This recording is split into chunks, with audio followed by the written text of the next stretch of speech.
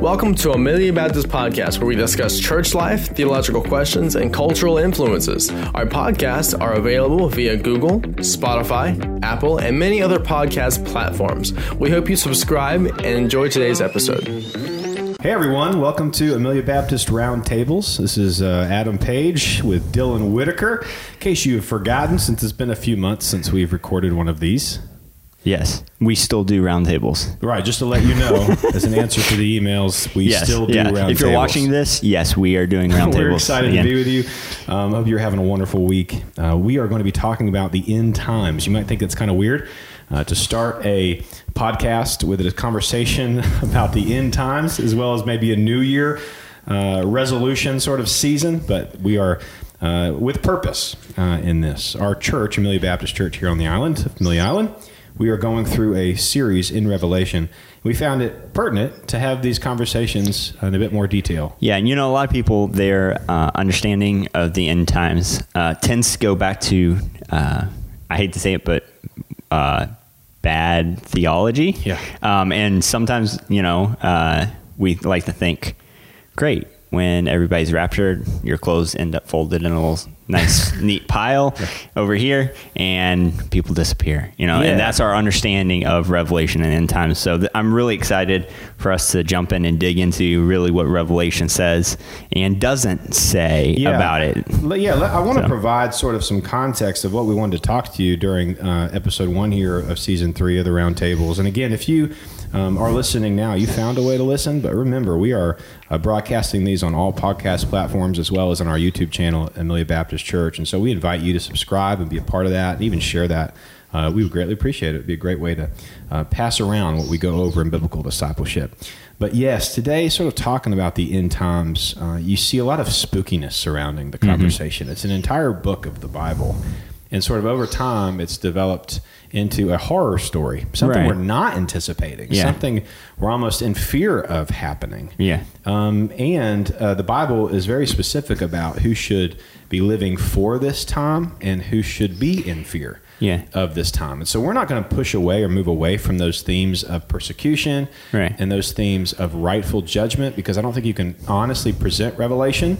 And that's Revelation, by the way, without the S. It's not like Psalms, but Revelation, without accurately talking about persecution and judgment. It is going to be a very, very interesting time that has been prophesied when Christ returns. And I think it's important to remember that for the believer, it's also a time of hope, a book of hope too. So it's not just bad and scary. If we know Christ, there's hope in that book. And I can really attest to what people have experienced when it comes to conversations about Revelation outside the Bible Belt, because that's sort of where I was raised. That's sort of where you were raised.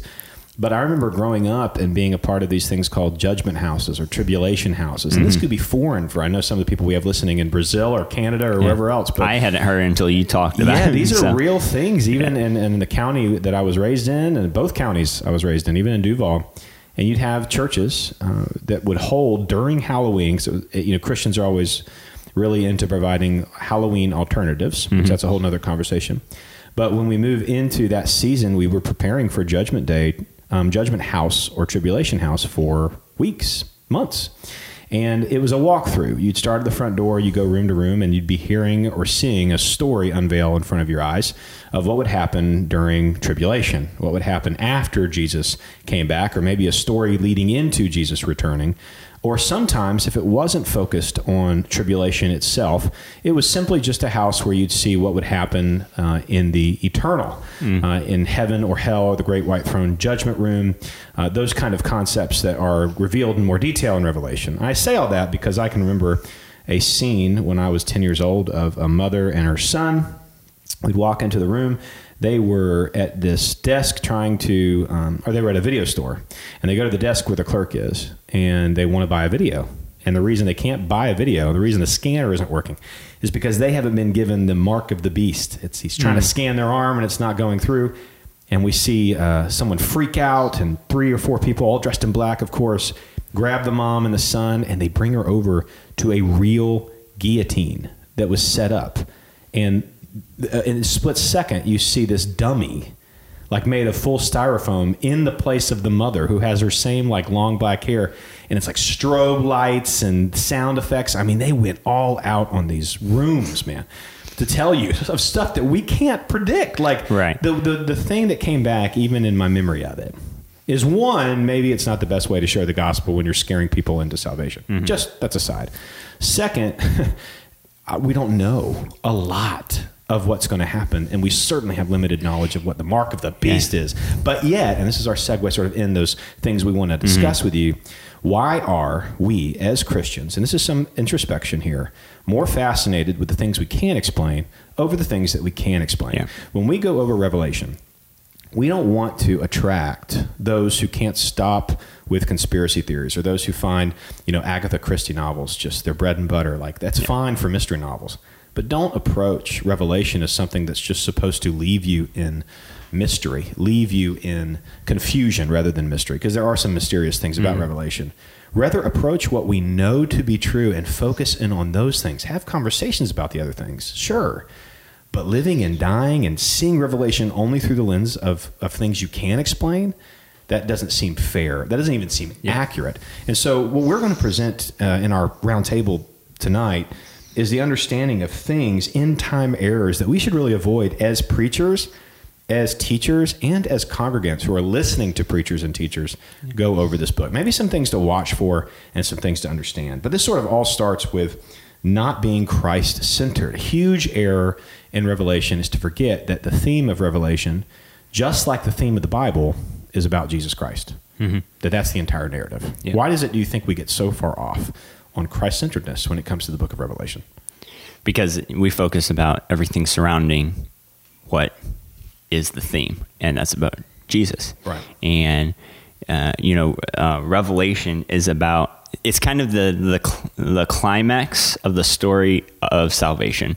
And so we start with, we just came through Christmas time, where we're focusing on the birth.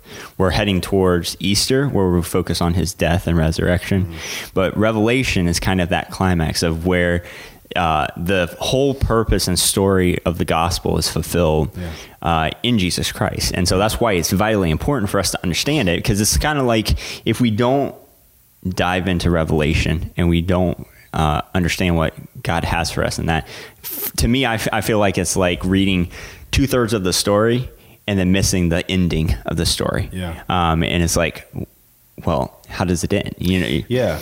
To get off Jesus, when it comes to the book of Revelation, is really not to understand Revelation at all.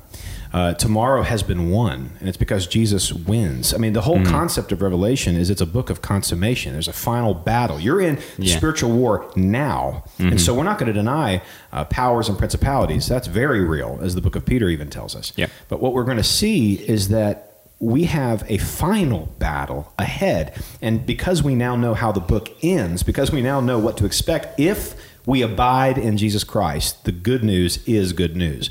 If we don't abide in Jesus Christ, this definitely becomes much more of a frightening reality. But there's some point and purpose to that. We are supposed to understand that because there's a final battle and because Jesus wins, let this book inject courage in the people of God, not rob it of courage. So we have to really understand more than being obsessed with numerology, which we'll get to in a second, and 4 blood moons. This is the book the whole story of the Bible is headed towards. Through the death and resurrection of Jesus, God's desire is to bring about a new creation from the sinfulness and brokenness of our world. And that solution to sin is Jesus, and he is victorious. So we would be remiss to not start everything with saying, if you aren't preaching a Christ-centered Revelation series, you're doing a disservice to the text. And I would argue you're not even being loyal to the text. The entire book of the Bible, because it's for our reproof, is Christ-centered. Yep. And I have fond, vivid memories of, as a child, memorizing in Revelation about the new heaven and new earth, and just the joy in that when you get to talking about a new heaven coming down and what's in it, and just quoting that as a young kid, 8, 9, 10 years old, and not the fear that it caused, but the awe and reverence and the amazement of what it was going to be like when Christ returned and made everything the way it was supposed to be. Exactly. And when you're teaching this, it's an interesting balance because we say this a lot. Every fire and brimstone sermon you've ever heard, instead of God's love and God's justice being displayed by the teacher as two sides of the same coin, we have a tendency to go, look, I want hands in the air. I want people to run down the aisles. The only thing that's going to be able to do that is evoking immense fear. So let me be very serious about what things that are going to happen, but let me forget the whole concept of those who abide in Jesus will be safe. So not preaching the return of Jesus for fear. Controversy, that was sort of met by avoiding Revelation. People avoid Revelation because for years, people wrongly preached it. This reluctance really ends up being on the pastors, that we have stopped properly proclaiming Christ's return. And instead of motivating God's people by preaching his whole word, we have done what we accuse people maybe through progressive liberalism of doing, which is omit those areas and those places that make people feel uncomfortable. Well, maybe there is some discomfort necessary when the flesh is being challenged. Yeah. But you do want to make sure that love and Christ's love, more than anything, is at the forefront of the book of Revelation, because he does win, and that is a big deal for those who abide in him. And that gives us then mission and purpose as believers. It's really, Revelations should be a call to believers to be motivated to get out and to be on mission where God has placed them. And that leads us into the next common error, is that when we preach Revelation, we tend to not call for missions and gospel urgency. Yeah. Knowing what happens in Revelation happens. Knowing Jesus was clear, and that the people of God in the Acts 1:6-8, empowered by the Holy Spirit, we now have this make disciples of all nations. We understand, and I worded this in our first sermon of the year on Revelation 1:1-8. If you want to go back and look at that, that's at Amelia Baptist Church's YouTube channel. But I said every knee will bow. And we have said before, every tongue, tribe, and nation will worship the Lord. We know that to be true, and that's great news. But we also know, come Revelation, every knee will bow. So the urgency here is, let's bow the knee before you're made to bow the knee. Right. Every knee will bow regardless. Let's bow the knee out of a love and adoration of who Jesus is. So Revelation is a perfect mission book. Yeah. Because it's what we're all aiming towards. Yeah. To me, it's the fruit of the labor for those who have spread the gospel of Jesus Christ to the ends of the earth. And so we have a great, I know everyone wants to sort of end their sermons with missions, a call to change, and even introspection. Where are you in your relationship with Jesus Christ? But man, sense the gospel urgency of Revelation. Don't let the spookiness of Revelation rob you of preaching a reality that will encourage people to share the gospel more fervently. And again, getting into the distractions that are surrounding end times, because we know people are obsessed with talking about the end times. I was just even recently seeing something about how the chips, in our credit cards, and how this is now the new sign of how the end times are here. Right. And there's been so many, I can think throughout even my 29 years of life, of different things that people said, well, this might be the mark of the beast, or this might be the one world order kind of style. When credit cards came out, right? That wasn't even attached to your skin, or like programmed on your skin, because now it's about like chips inside your epidermic layer. Yeah, exactly. Like that's more mark of the beast. Right. 22 chapters in Revelation. We want to talk about the mark of the beast all the time. Exactly. Whether it's it's a vaccine. I mean, you have tons of people who, and I'm making a mockery of anybody's beliefs in one sense, but I will say there is an unhealthy obsession with the things that we can't explain. And I think it's dangerous to add things into. Revelation talks about this. Add things into the Bible that the Bible never says. Yeah, Revelation is probably one of the most eisegetical books of the Bible. And what I mean by that is, instead of exegesis, pulling out what the Scripture says, eisegesis is the one speaking has prerogative. Right. The one speaking has a goal, and he's going to utilize or manipulate the Scriptures to say that. And isn't it interesting? Revelation says, don't add and don't subtract from the last things Revelation says. Right. It's almost like God knew that John we would have, and Holy Spirit knew through John. The tendency to add to this a little bit, Yeah, and so here's one of my favorite things is numerology. Looking for secret codes as a way to unlock Scripture's meaning. And what I mean by favorite things is that I personally don't like to do it. I've given some acknowledgement to the importance of numbers, like even preaching Revelation 1 through 8. It's pretty hard when you're doing a paraphrasing of the entire book of Revelation in your first sermon to ignore the significance of the number 7 or even the number 3.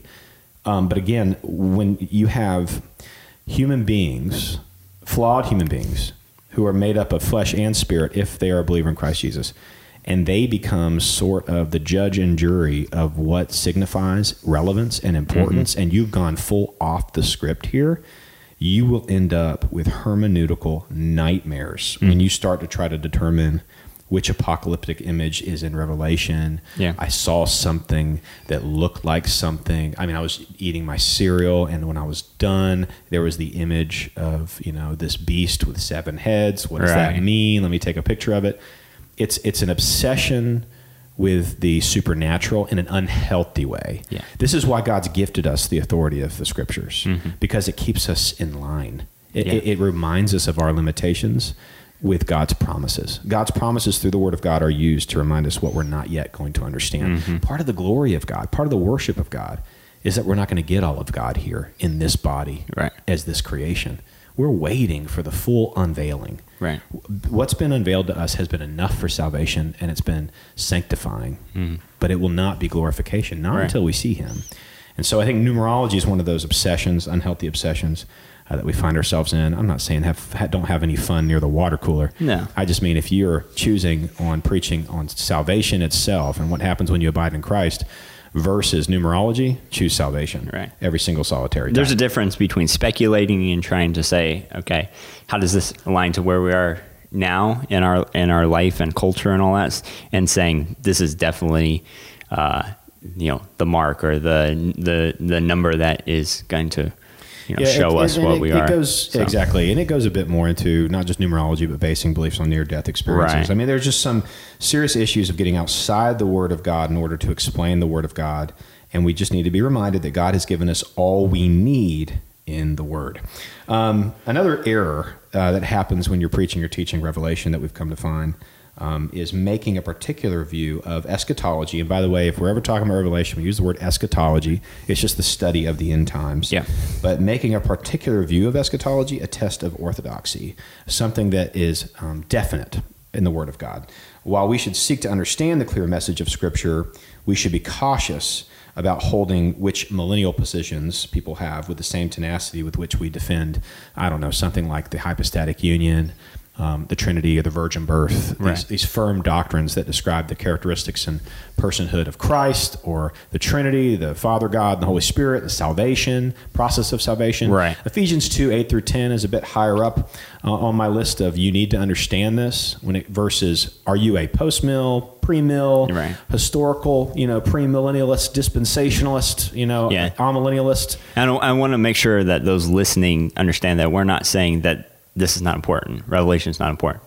We're talking about it now. We're studying it at your church. It's incredibly important. We're just saying, this is not one that tends to be like a hill that we're going to say, if you don't believe this, you're not going to heaven, kind of thing. Yeah, teaching. I plan on teaching the book of Revelation. I just want to make sure that we're clear. It's a very sensitive topic for many, but what I'm trying to say, maybe not well, is that Revelation is more than your millennial view. The main part of Revelation for the New Testament church to walk away with is not whether or not you're in a 1,000-year reign or whether or not it's coming. The goal is Jesus is coming back. I don't care what millennial view you have. The end is always the same. Jesus is returning.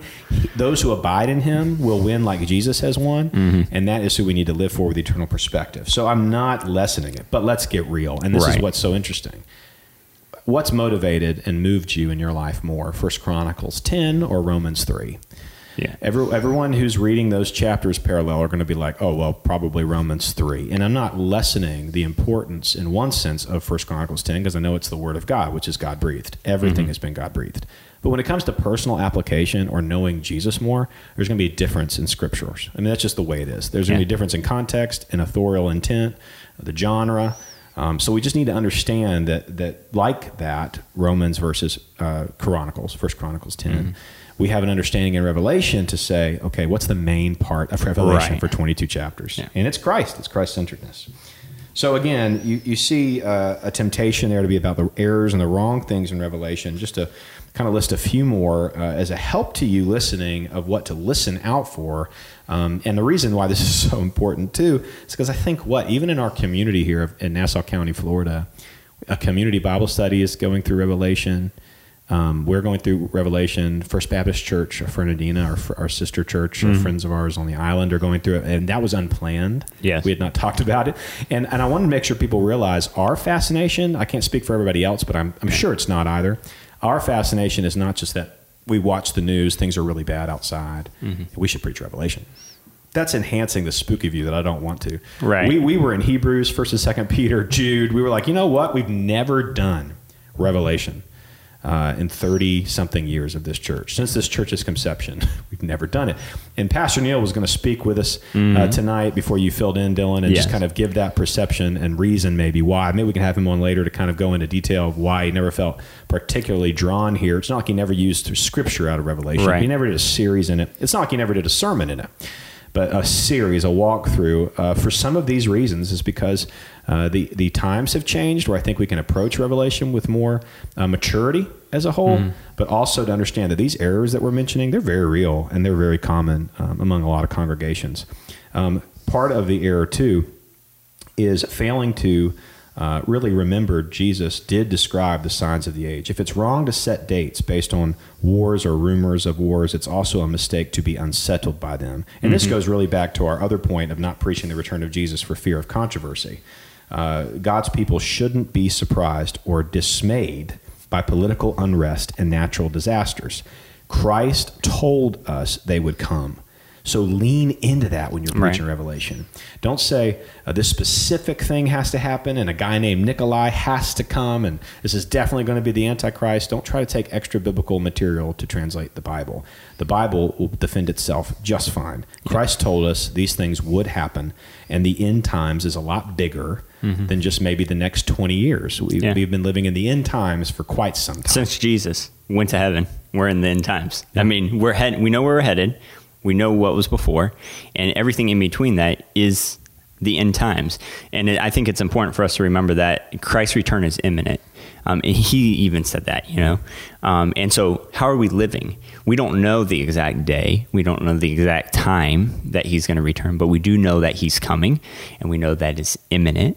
And that means that we have a responsibility, and it changes the way we should be living our lives. If we're not, or we are, but with that focus of the imminent return of Christ. And it was, I think it was John Wesley that I remember reading and him saying, somebody asked him, what would you do if Christ, he was out gardening. Somebody asked him, what would you do if you knew Christ was coming back, in an hour? He goes, I'd be in my garden gardening.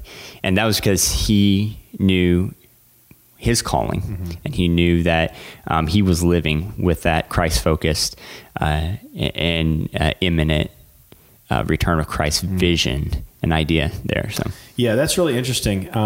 And one thing as we wrap up, sort of part of the conversation in Revelation 1 through 8 is right in verse 3. We see that this is one of the only books where the reader is given a direct blessing, if not maybe the only book in the New Testament, probably. That is given a direct blessing if the reader heeds this, that he will be blessed. And I love that part. I love that that's at the beginning of a book like Revelation that has been the source of so much controversy. Revelation itself being more synonymous with Terminator 2 Judgment Day or Apocalypse, titled disaster flicks or zombie lands. That is not what this is. That for those who are in Christ Jesus, for those who have professed that Jesus is just who Jesus says he is, we are now, because Jesus has finished the work on the cross of salvation, we are one agreement away from feeling safe when these things happen. And that, to me, Jesus himself isn't safe in terms of things could happen to you and will happen to you through suffering and persecution to get your attention and to follow Christ.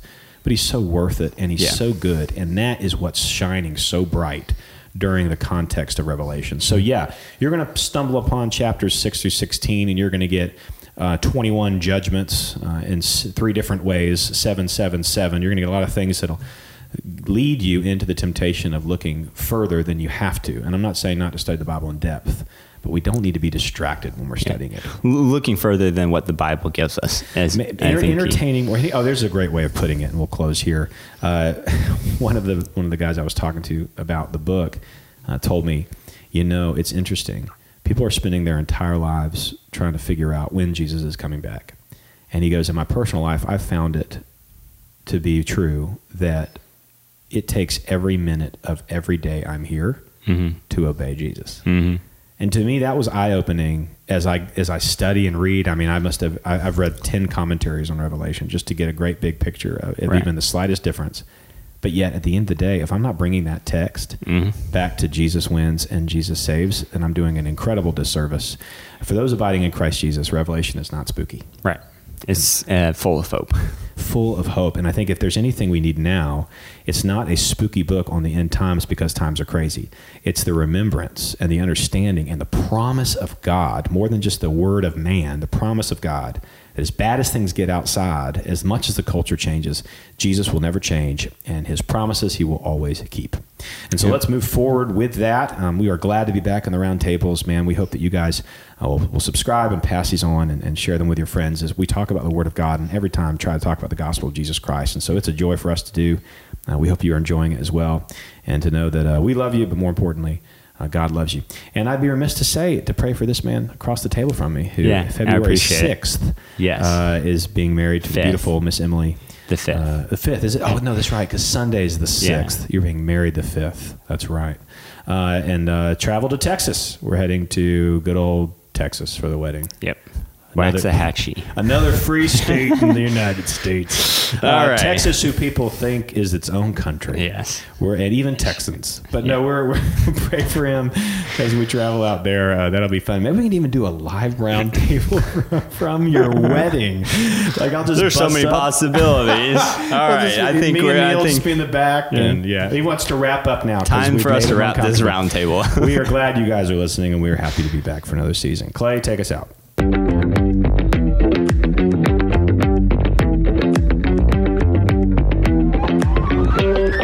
Thank you.